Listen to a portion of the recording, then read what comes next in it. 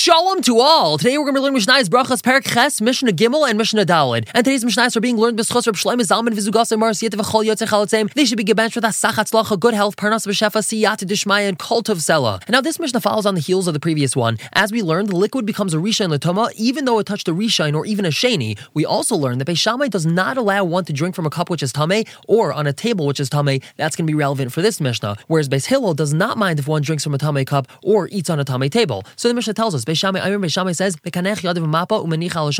a person should wipe his hand with his towel and then put it on the table. Beis Hillel says, Alakeh says, he should put it on his cushion on his chair that he's sitting on. He should not put it on the table. So they used to have these towels that they would wipe their hands on in the middle of the Suda. Beis Shammai says that you're allowed to wipe your hand on the towel and put it on the table. Even though the towel is wet, we're not afraid that that liquid that's on the towel is going to become tamei from the table, whereas Beis Hillel does not want the liquid on that towel to become tamei, and therefore Beis Hillel says don't put it on the table because the table could be tamei. Better to put it on your chair and your cushion, and then it's not going to become tamei that way. And now on with Mishnah Daled, we're moving on to a discussion about mayim achrayim. So we know that one has to wash mayim achrayim before benching. But remember, they usually reclined on couches and each had a personal table and were served by servants or waiters. So Beis Shammai holds that the servant or waiter is allowed to be an Amma Aretz, and Beis Hillel holds that he's not allowed to be an Amma Aretz. So now Mishnah Daled tells us, Beis Shammai says, you first have to sweep the house, which means sweep the area around where you ate, and only then you're going to wash mayim achrayim. Beis Hillel says, no, first wash mayim achrayim, afterwards you're going to sweep the house. Now what's the machlekes over here? So as we said, Beis Shammai tells us that you're allowed to have a waiter which is an Amma Aretz.